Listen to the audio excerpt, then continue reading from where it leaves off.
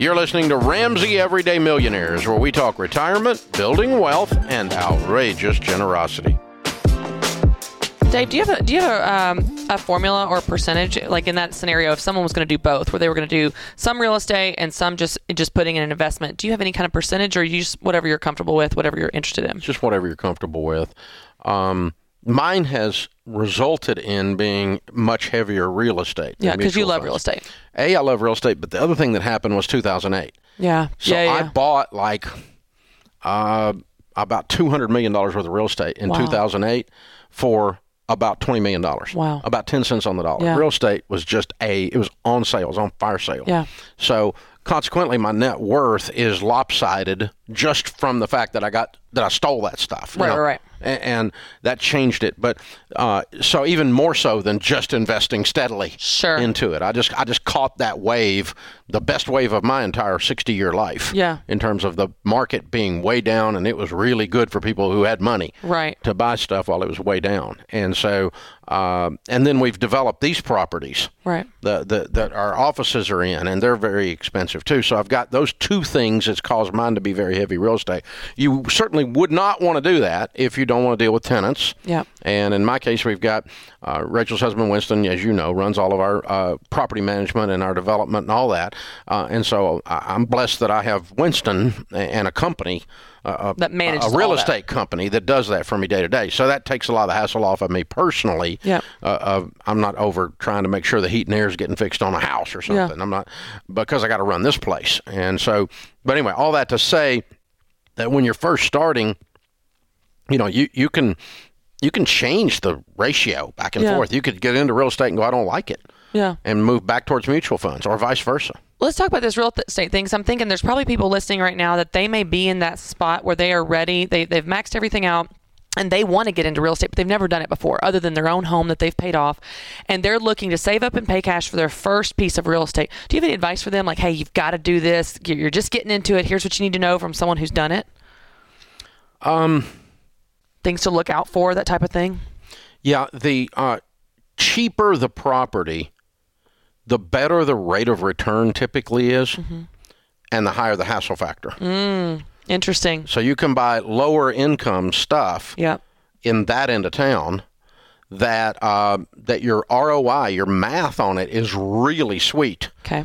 But your ROI on your time is not. Headache. It's quite the opposite. Yeah. So on the other end of the spectrum is like credit commercial real estate. So if you've got a household name as a tenant, or let's even go further, the post office wants you to do a build-to-suit on a commercial. So the post office is your tenant, the federal government. Right. Well, that's kind of like automatic. Right. You're going to get your check, right? You don't have to worry about the collections, and it's a 50-year lease. It's kind of just becomes, you just go to the mailbox, open it, there it is, and there's your money.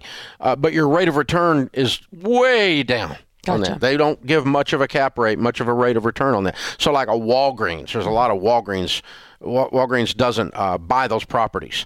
They do build-to-suits, and they get investors. But Walgreens is a credit tenant, meaning that you can actually take that contract to the bank and borrow against it. It's that strong. Wow. And so, but on that end of the spectrum, that's the least hassle. And so kind of in the middle is like just regular offices or apartments, and then on down a little bit, it's just a nice single-family home.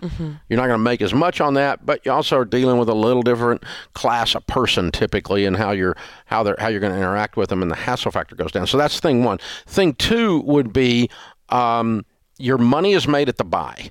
And what happens on almost all of us, including me, on our very first investment property, we get really excited about being an investor. Yeah. And you pay too much. You pay too much. You should always buy investment properties at a discount. You should never pay appraisal, ever. Okay. And in a market like today, that sidelines you. Right. It's very difficult. You don't have a chance. Very difficult to find deals today. It's quite the opposite of 2008. And so, but if you buy a $200,000 property for $200,000, it's a little tougher to get your ROI on it. But if you can pick up that $200,000 property for $150,000, now you got that built-in $50,000 to start with, and you're gonna always not only have the appreciation, but then your rents on your rate of return on that $150,000, because your rents aren't based on what you paid for it; they're based on what it's worth. Right.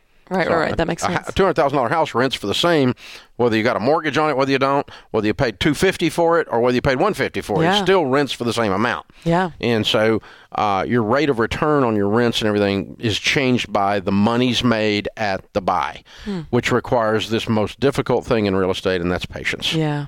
And you're just shopping, and you're not emotionally involved, and you're looking for a deal. We're not trying to hurt anybody's feelings. We're not trying to rip anybody off. But I just don't put money in stuff unless it's a deal. Yeah. And I own... because that's why you're doing it, is to make money. That's why you're doing it. If you remember that, that's going to help you resist that temptation to overpay. This is a mathematical transaction. Right. Nothing else. Right. But there's something about real estate that's just very emotional. Yeah. For all of us. And even if you're not going to live there. The first house I flipped, I made $800 on.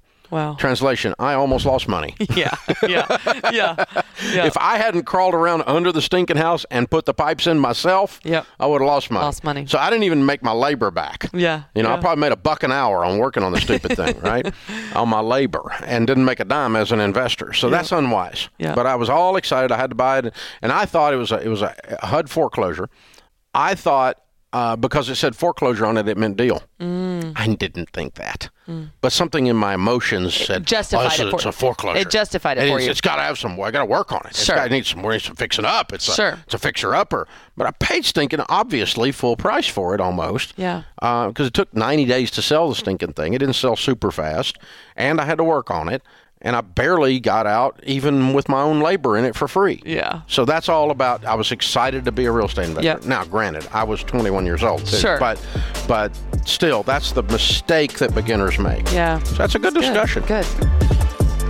Thanks for tuning into Ramsey Everyday Millionaires. To check out all our podcasts, just search Ramsey Network on Apple Podcasts, Spotify, or wherever you listen.